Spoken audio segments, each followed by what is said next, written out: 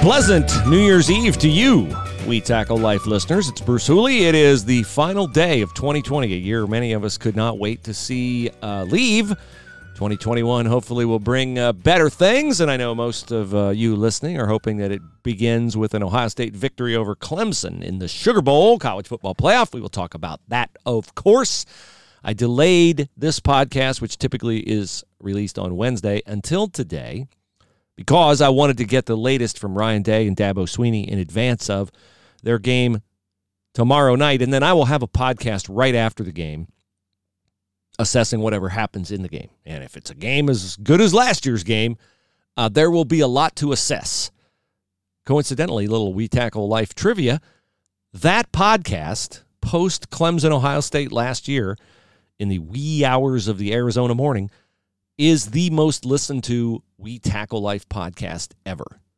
Which, I know he's not here to defend himself, but that podcast did not include Chris Spielman. And it flies in the face of the conventional wisdom of the podcast, which the podcast is always, a bigger podcast when Chris is part of it. That's still true. It would have been bigger had he been a part of it. But he was asleep. I could not sleep. I covered the game and drove back to my in-laws' house and sat down and did the podcast. And many of you listened to it, as I hope you will listen to the podcast after tomorrow night's Sugar Bowl in New Orleans. What's Ohio State's bowl history in New Orleans? Okay, let me see here.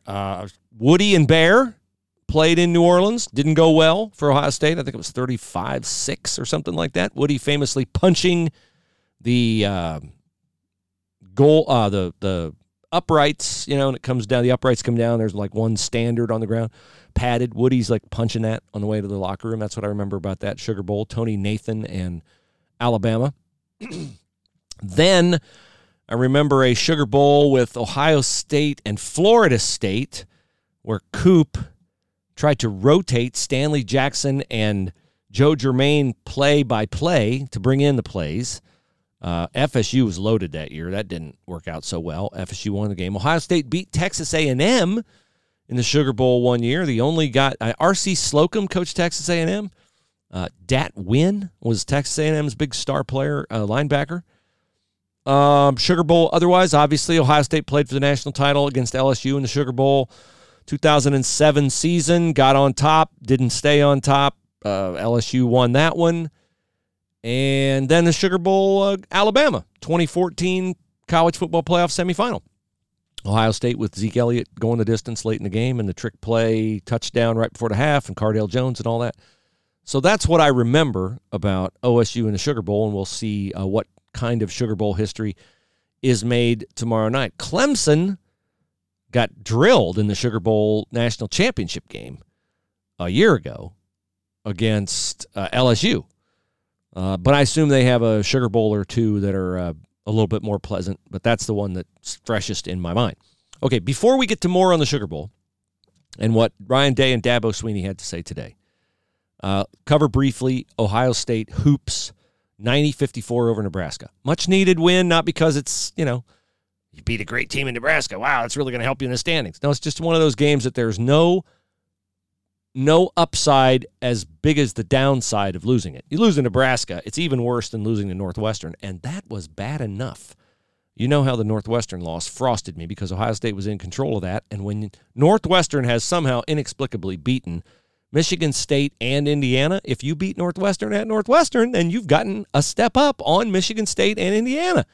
So that was a blown opportunity Saturday, and a bunch of guys played poorly down the stretch. That's how you blow a 7-point lead over the last 10 minutes and a 5-point lead in the last 3:20. And so the significance of Nebraska last night was it was a chance for the Buckeyes to breathe. It was a chance for the Buckeyes, as I wrote on PressProsMagazine.com, to feel like they were in an episode of Oprah. Instead of, because the NCAA would frown upon this, someone saying, you get a car, and you get a car, and you get a car. Instead, it was, Dwayne Washington, you can't make a three? Here, you get an open three, and another open three, and another open three. And Justin Arns, you haven't contributed in a while. You get an open three, and you get an open three. And Zed Key, you want to know whether you can bang in the Big Ten? Here, have some opportunities open for you in the low post. And virtually everybody on Ohio State's team that needed a confidence boost got a big-time boost from drilling Nebraska, including Justice Suing, the Cal transfer who said after the game last night when I asked him about his contribution, yeah, I'm struggling against the physical play of the Big Ten, but I knew I needed to learn how to play physically, and so I expected this. Well, then stop struggling. Start driving. Get to the line. And don't settle for three-point shots. Justice Suing, I don't want to make out like he was some big star last night, but he was a lot better than he'd been in the Big Ten so far. And he will need to be that good for Ohio State going forward, particularly Sunday night. Seth Towns with another 11-point night. Hey, Seth Towns, you get a car. You get more confidence. So who struggled last night that Ohio State needs to not struggle? Gene Brown, for one. He had the big threes against UCLA. Nothing much since, and he didn't do much last night. But I'm not really that worried about Gene Brown because he's a freshman. He's not supposed to be shouldering much of a role. However, senior point guard C.J. Walker is a concern of mine going forward because C.J. Walker has not played well lately, and C.J. Walker definitely needs to play well and much better than he is playing. He did not shoot well last night. He has not shot well in a while. They cannot win if C.J. Walker is what C.J. Walker has been lately, and that will be proven Sunday night at Minnesota with Marcus Carr and the Gophers. So C.J. Walker's got to turn it on. Now, my hope had been when I heard that Meechie Johnson, point guard from Garfield Heights Trinity, was classifying as a senior this year and enrolling in Ohio State in December, I thought, aha, here's an athletic, quick point guard who will give us 7 to 10 strong minutes off the bench. Some explosion. He'll be a fan. Well, doesn't matter if he's a fan favorite, I guess, because there's no fans. He'll be a really good dose of excitement, enthusiasm, energy. The 3 E's. And instead, he's not going to play. That's all I'm left with after asking Chris Holtmann about Meechie Johnson on Tuesday. I said, what is the deal with Meechie? Like, where is Meechie Johnson? I see him on the bench. Why is he not playing? And Chris Holtmann's answer, and it makes sense, I just don't happen to like the answer, is that Meechie Johnson, because he's a high school senior, is behind from a strength standpoint. And they don't want to put him out on the floor because they don't want to put him up against men who've been in a college strength program for some of them 6 months, some of them 2-3 years, and he's not yet equipped with that strength foundation under him that Ohio State feels comfortable putting a guy out there on the floor who had an ACL that kept him out of playing high school basketball last season. Now, he played in the summertime, and he played great, and he looked phenomenal, but I applaud, I guess, the discipline of Chris Holtmann, understanding that they have a guy who's very important to the future of the program, and they're not going to sacrifice short-term. They're not going to sacrifice long-term for short-term. That's what I meant to say. But I wouldn't count on Meechie playing, and that bums me out because I was looking forward to seeing him play, and they need him because C.J. Walker, not playing well at all. Hopefully he will figure that out and pick up on that. Okay, so after I watched Ohio State basketball last night drill Nebraska, I watched Oklahoma drill Florida in the Cotton Bowl. Dan Mullen, the Florida coach, says they didn't have to play the game. They had so many guys opt out, 25 guys opt out, that they apparently were under the 53 scholarship limit that the SEC sets to give you an opt-out for a bowl game.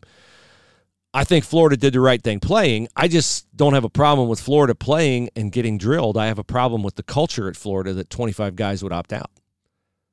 This is warning. Here comes, Bruce Hooley old school take. I know Kyle Pitts and others on the Florida team have an NFL future to protect. I also know that Florida has given them an opportunity to build an NFL pedigree. And I think it stinks that every player from Florida who opted out did so for selfish reasons. Now, let me just defend that word because that's a word everybody goes, selfish, come on, don't say that, that's bad. Okay, if you think it's bad, You can think that. I think it's bad as well. If you want to do it, I can't stop you. I couldn't stop Nick Bosa. I understood it. I just didn't like it. I understood Denzel Ward opting out of playing Sam Darnold.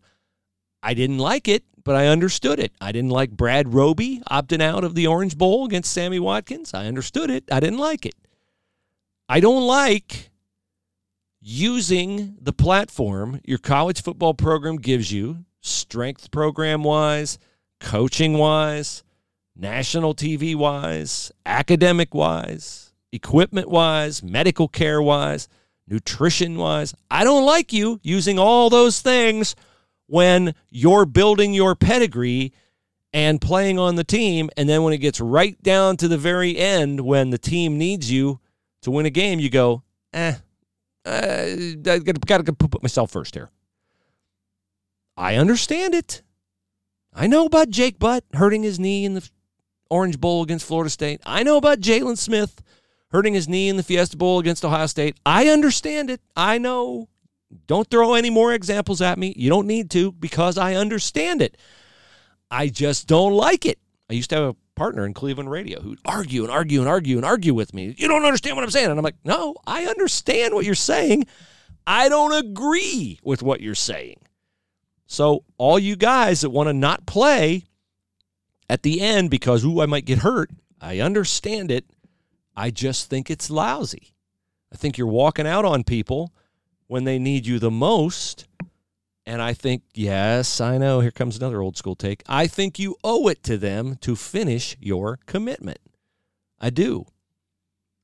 And I hated it when guys started opting out of quote-unquote meaningless bowl games. Like Leonard Fournette did it. Christian McCaffrey did it.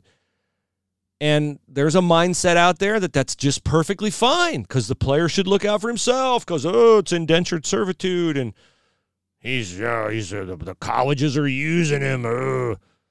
Okay, and I'm going to get into this because this was basically the whole premise of a recent Sports Illustrated story. So let's tear this apart, okay? Mike Rosenberg is a friend of mine who writes for Sports Illustrated. Mike wrote an awesome book on the 10-year war between Woody and Bo Schembechler called War as They Knew It. It's tremendous. Mike's been a friend of mine for a long time. Mike now works for SI, and he's extremely talented. Mike wrote this story for SI.com, I think about a week ago. I saw it on Twitter. Was actually surprised that Mike wrote it because I thought somebody else that I know at SI would be the guy who would write it because he covers college football. I expected to see Pat Forty's byline on it. Instead, it's Mike's byline. They both would have done a great job. And Mike wrote this story entitled, "It Took a Pandemic to See the Distorted State of College Sports." Okay. So I think the general expectation here is you're going to read this story and you're going to go, wow, like that's what college sports is? Like what? Like I had no idea. Except I read the story and I don't think I'm any more perceptive than most of you guys who are locked in fans. I read the story and I had a 2-word response to it. Yeah, so? That was my response. Or, so what? Because, here, let me just read. And I'm not being critical of Mike. I mean, he's fine. I'd like to talk to him about it. Be an interesting conversation. He said, this was a year when athletic departments exposed themselves for what they really are. Large businesses covered in nonprofit wrapping paper. Yeah, so? He continues. So was me. Okay, the rest was Mike. Mike Rosenberg continues. A pandemic forced the whole enterprise to announce its priorities, which are even more skewed than we realized. There are thousands of people working. Here comes the qualifier. Thousands of people working college athletics with excellent priorities, people who value academics, relationships, integrity, personal growth. But those are not the qualities the NCAA system rewards. He continues. College sports, purportedly a celebration of amateur athletics, are an exercise in big squishing little, large conferences whipping small ones, and revenue sports hogging resources from non-revenue sports. Now back to Bruce Hooley, whose reaction is, yeah, so? He writes, I'll just repeat it again, College sports purportedly a celebration of amateur athletics. Well, if you believe that, you're stupid. That's not what college sports are. College sports are sometimes that, but at the level that we're talking about most of the time, college football, college basketball at the D1 level, it's who's going to win the national championship. It's cutthroat. It's survival of the fittest. Bigger is better. Faster is better. All that. And he says, Mike writes, it's an exercise in big squishing little. Yes, it is. Large conferences whipping small ones. Yes, it is. And revenue sports hogging resources from non-revenue sports. Yes, it is. And again, I say, so what? Or, yeah, so? Here's the deal.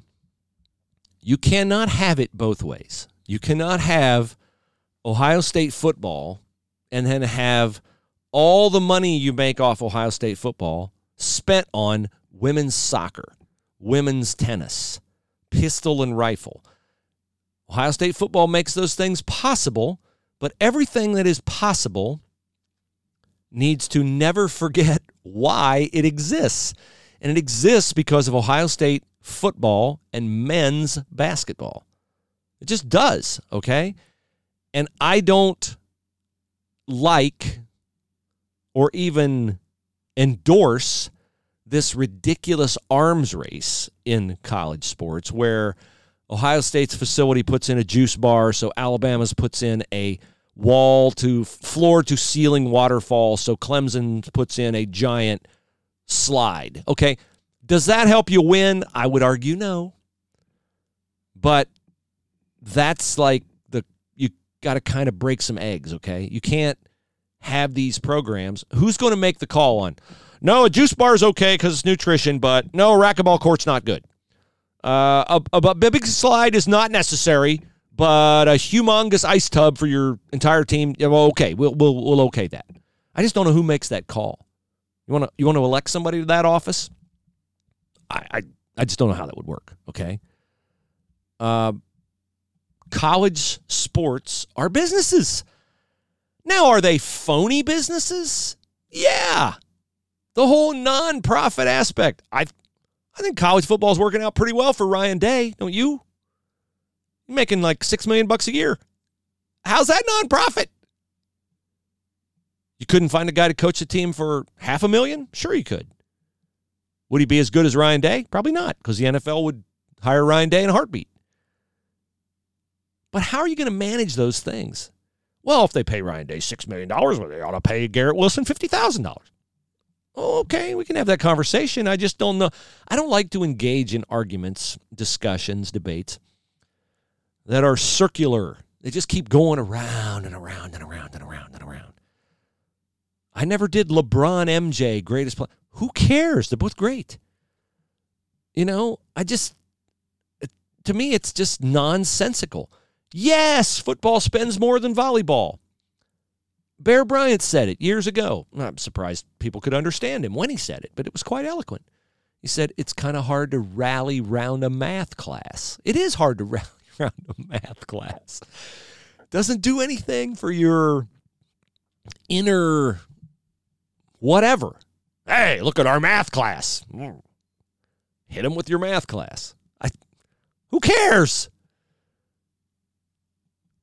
We have grown up in a culture glorifying winning and, kind of lording your superiority over other people. And I don't see anything wrong with that. I just don't. I don't see anything wrong with it at all. And you can't, well, wouldn't it be nice, Bruce, if, yeah, it would be, I guess, it would be really wonderful, Dorothy, if off in Oz, every athlete had the exact same opportunity. And so people often read stories like this from Mike Rosenberg and they go, well, we got to fix this. We got to have a night commission or we got to have a something. We're going to get our arms around this and we're going to make it fair. Okay. It's been tried, okay? We're not going to allow these college athletes to be exploited anymore. We're not going to allow it. Okay, great. Do you know what you're going to really do? In attempting to fix it, you're going to screw it up more than it's already screwed up. Because, sure, the survival of the fittest nature of college football is that some guys sail right into the NFL like Joey Bosa and become all rookie and all this and all that. And everybody's happy. And some guys like Jalen Smith get injured right on the cusp of going in, and they don't get as much money as they otherwise would have gotten. And some guys come as 5-star recruits. I could name a ton of them, but I don't really think it's germane. You understand. You know what guys Ohio State signed, and 4 years later, are they still on the team? And the general takeaway is, well, that system screwed that kid. Maybe it did. Maybe it did. I'm not denying that some kids get screwed. They do. But the ones who get screwed, if you're going to fix that so they never get screwed, nobody ever gets screwed, nobody ever gets taken advantage of, nobody ever gets exploited, you're going to eliminate the Joey Bosas who make it.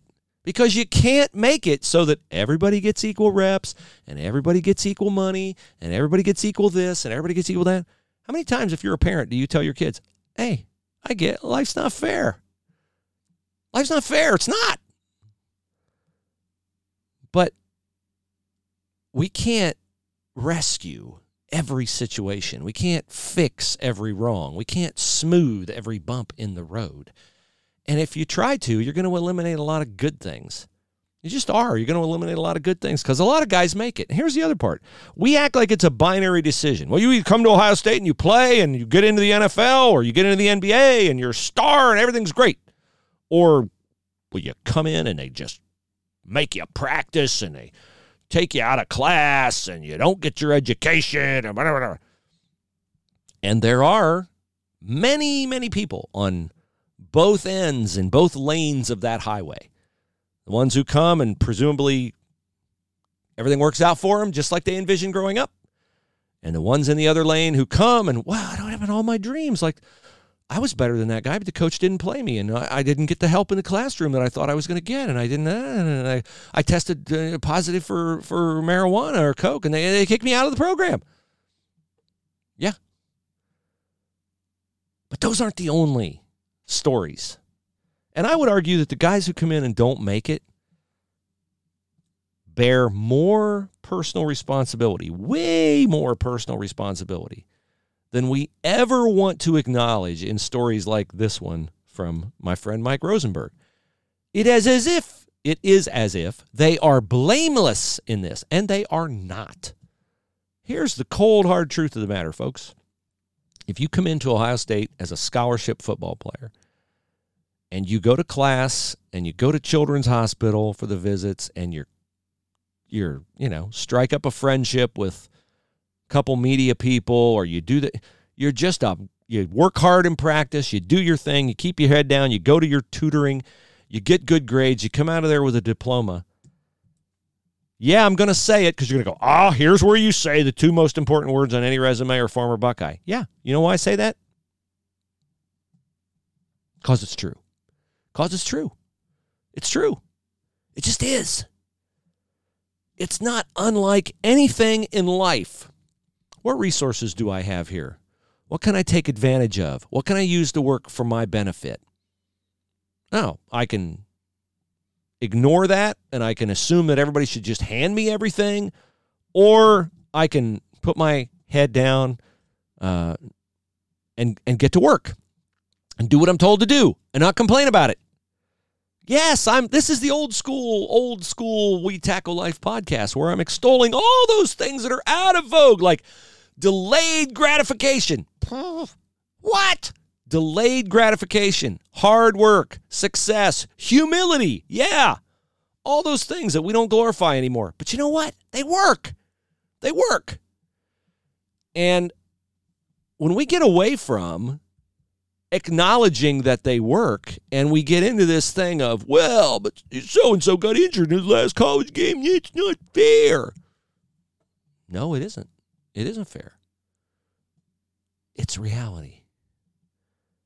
And you're not going to eliminate it unless you eliminate the whole enterprise. And if you eliminate the whole enterprise, then that's what you do. You eliminate the whole enterprise. And you eliminate a lot of guys who the system works for. And you eliminate a lot of guys who never get the reward they thought they were going to get, but there's a reward out there that they can get if they do things the right way.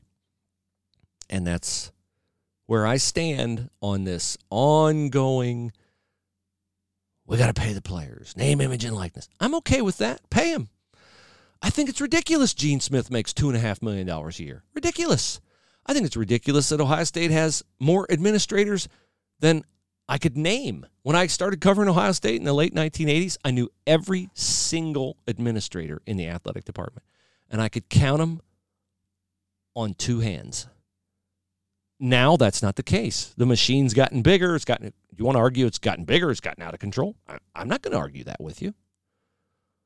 But there's a reason why there's an old saying, you can't put the genie back in the bottle. Because you cannot put the genie back in the bottle. TV contracts are too big, this, that, and the other. You want to knock it all down to the D3 level? Have at it. Go ahead. It won't bother me.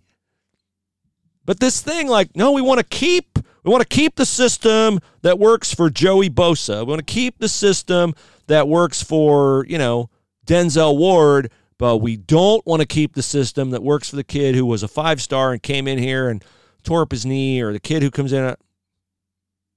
Good luck. You're not God. You're not God. Okay, so that's where I stand on the Mike Roseberg thing. Now to the Ryan Day, Dabo Swinney press conference today. Here's a newsflash for you. Neither one said anything. They're not going to say anything, okay? Tim May, yay, Tim May, asked the best question of the press conference, which was to Ryan Day, hey, how do you feel about Dabo saying your team doesn't belong in the playoff because he thinks it's not fair that teams that have played 10, 11, 12, 13 games are going to have to play 13 games to win a title, and you only have to win 8. That's a really good question, and it's a really fair question. And so, of course, Ryan didn't answer it. But that was the only good question. Here's what's noteworthy to me. It's my podcast, so I get to say what's noteworthy to me, and I think it's indicative of where we are in our society. This is the Sugar Bowl press conference. This is a college football playoff press conference, okay? And everybody's asking questions on Zoom. So everybody goes and finds the participants button on Zoom, and you click on that, and then there's a raise hand feature, and so you raise your hand, and they call on you. You have no control over who's going to get called on, okay? There are probably 20 questions on this press conference before I lost interest. And I didn't find the questions to be particularly noteworthy. I found the questioners to be extremely noteworthy. The decline of media in our country was never more apparent than on this particular call. Now, that's not, I don't mean like the questions were bad. The questions were what the questions have always been for as long as I've been in this. That's not at all what I mean. It's the organizations the questions came from. I hate to go, back in my day. No. You would expect on a Sugar Bowl press conference for the questions to come from who? College football playoff semifinal. New York Times, Chicago Tribune, LA Times, Charlotte Observer, right? Dallas Morning News, Associated Press, Reuters. 20 questions. You know how many questions came from traditional media outlets that at least have the presumption of impartiality? The presumption of impartiality. 3. Cleveland.com, Columbus Dispatch, Associated Press. Every other question was from some fan site. All Tiger Talk, all Clemson, Letterman Row, 11 Warriors, you know all the ones that cover Ohio State. They do a great job. It's amazing to me, the decline of traditional media. Amazing to me that fan sites have proliferated and down the middle mainstream media outlets have just vanished off the face of the earth. So what does that mean? Why do I find that significant? Because we live in a polarized time in our society. And one of the reasons why we live in a polarized time in our society is because the media lost its mission to be impartial, and because each entity now has gravitated toward a position. In this instance, the Ohio State sites, of course, are going to put out pro-Ohio State information. And the Clemson sites are going to put out pro-Clemson information, just like the Notre Dame sites do Notre Dame, and then Bama sites do Bama. But it's beyond that. Back when those kinds of sites and publications started, you expected that from the Scarlet and Gray Illustrated and the Ozone and places like that. It was like, yeah, that's an Ohio State site. Of course they're going to write pro-Ohio State stuff. But there was always a bunch of other media outlets that, like, okay, they probably prefer that Ohio State win, but they're down the middle. That's gone. It's also gone from our national discourse. I'm not telling you anything you don't know. You don't watch CNN to find out what the news is. You watch CNN to find out how they're going to confirm your biases, similar to Fox, similar to OAN, similar to MSNBC. We now all live in our own silos. That's not something I thought of myself. A friend of mine, and I'd give his name, but I don't want to put him at risk because he's in a sports league and wouldn't want his name out there. But we all live in our own silos. And when you're in a silo, if you don't know what a silo is a big vertical, round thing that they store grain in. If you're in the silo, you can't hear anything outside the silo. You can't. And that's how we are in our world right now. We're all in our own silo. Can't hear anything else. Don't want to hear anything else. I like it in my silo. So that to me was interesting. 17 questions from media outlets that are just like all Clemson this, Tiger Talk this, Buckeye this. It's just like, wow. That's where we are in our society right now. I woke up this morning. I think I've hit everything on the sports side. Let's go to the faith portion of the podcast. I woke up this morning and I wanted to listen to my friend Brandon Boxer on 610 TVN because Boxer's a really good dude. And in the course of my daily life, I don't usually have time to listen to the radio in the morning. But today I was like, hey, I'm going to listen to Boxer. And I turned it on. Boxer wasn't on. He's probably on vacation. Well-deserved vacation.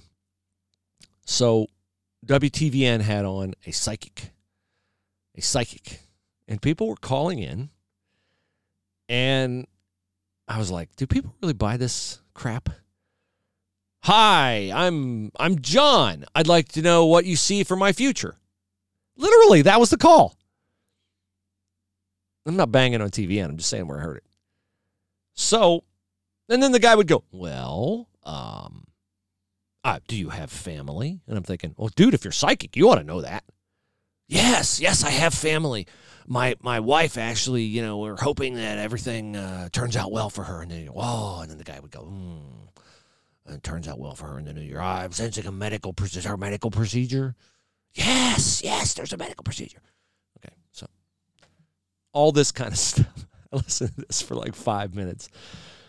And I thought about how sad it is to me that there is someone who you can call who knows everything about you. He doesn't have to hear little hints about your wife and a medical procedure or the truck you might possibly buy or the job that's going south or whatever.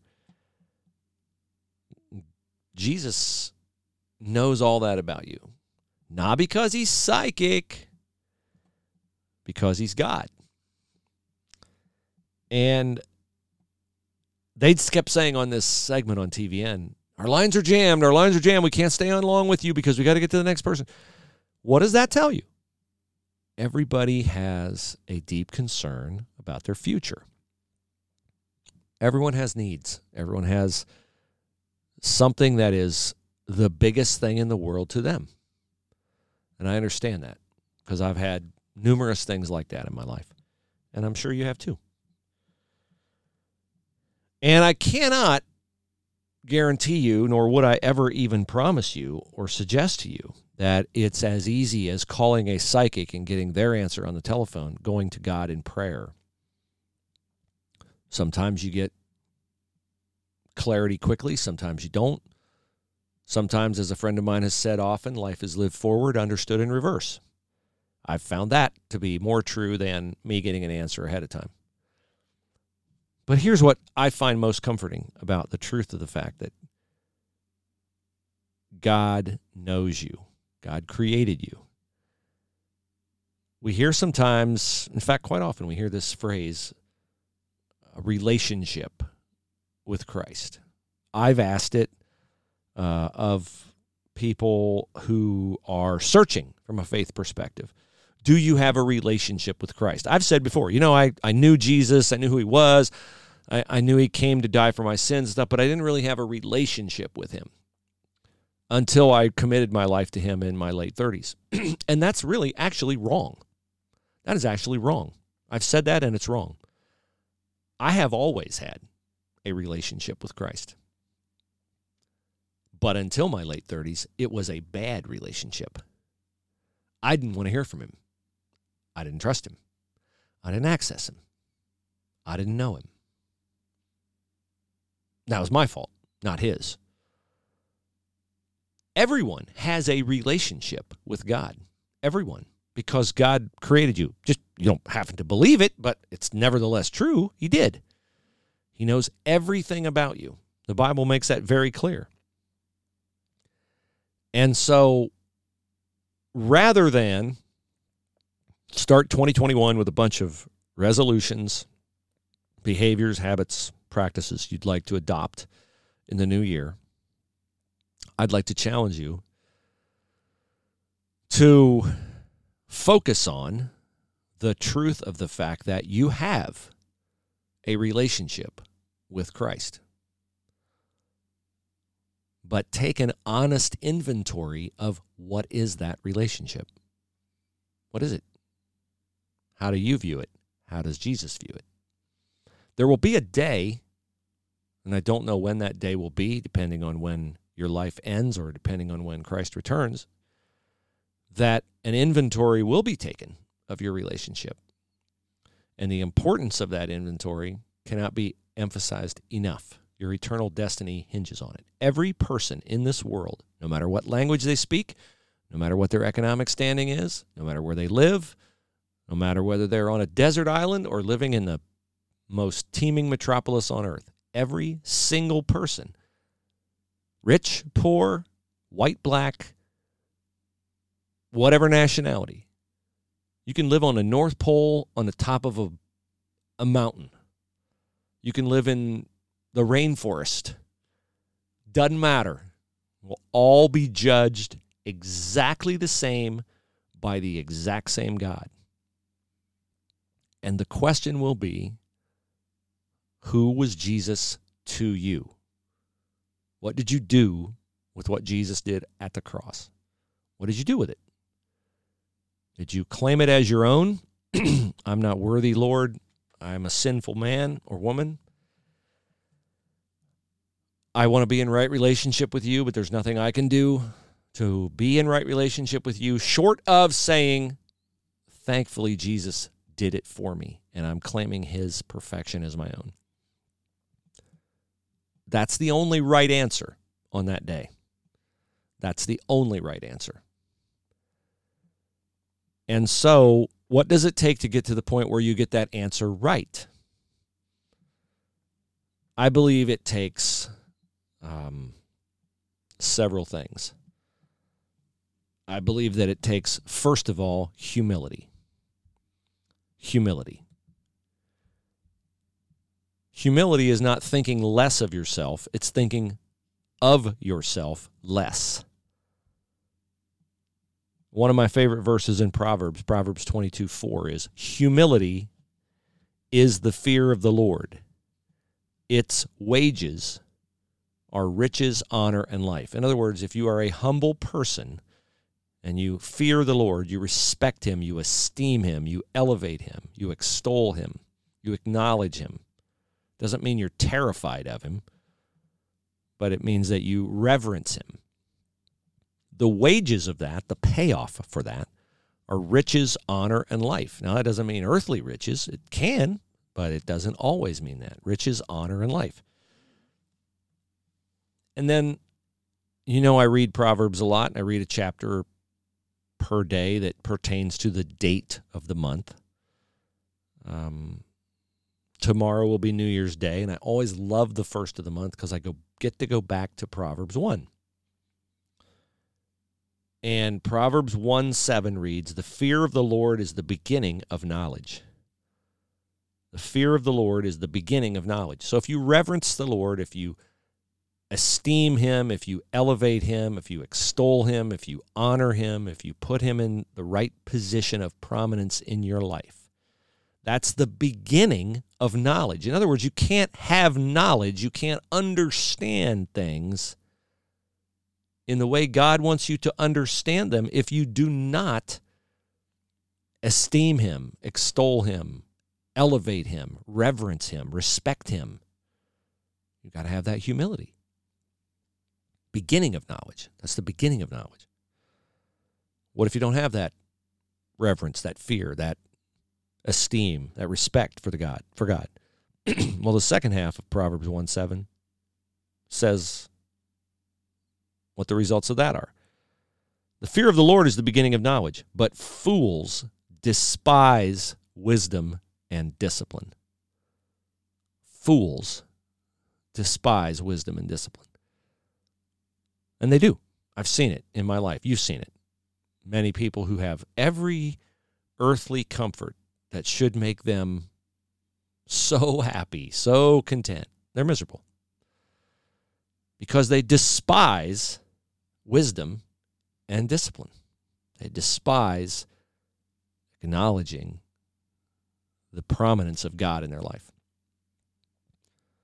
So that is a reality that I fought against for a long time, that I didn't understand for a long time, that I didn't humble myself to read the Bible and open up my mind and say, pour truth in, please, because I'm at my wit's end here, trying to manage it myself. My life kind of blew up in the mid-1990s. Everything that I thought I'd worked for and set up for myself to establish success and a secure future and everything, it all just came apart. I've used the analogy before that I thought I was a very good expert at keeping all the balls in the air. Career-wise, I was on I had guys my age, and I was keeping all the balls in the air. And then one day, all the balls hit the ground. My life hit the ground. And it was a Sunday night, December 22nd, 1996. And I went to my kitchen table, and I opened up my living Bible that my Aunt Phyllis gave me in 1975. And I bowed my head for the first time in years, and I said, I have no standing to come to you now and have you answer anything that I ask. I realize that. But, Lord, I know the answers are in this book. It's the only shot I got. And so I'm going to find the answers.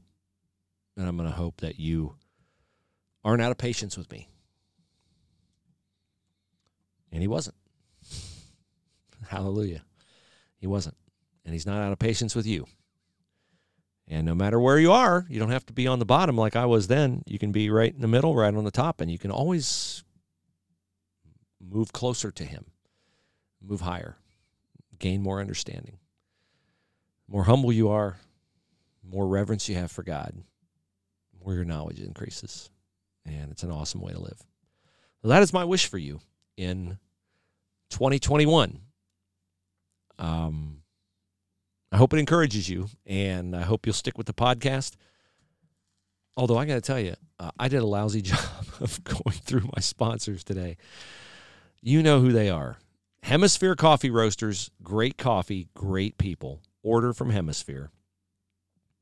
And you won't ever know what great things will happen around the world. But great things will happen around the world with the missionaries that they support in Indonesia and in Thailand and Nicaragua and other places. Great people. HemisphereCoffeeRoasters.com. Use the promo code WeTackleLife in all caps. And if you need an attorney, man, don't hook up with an attorney that you are not sure. I don't know about this guy. Can I trust him?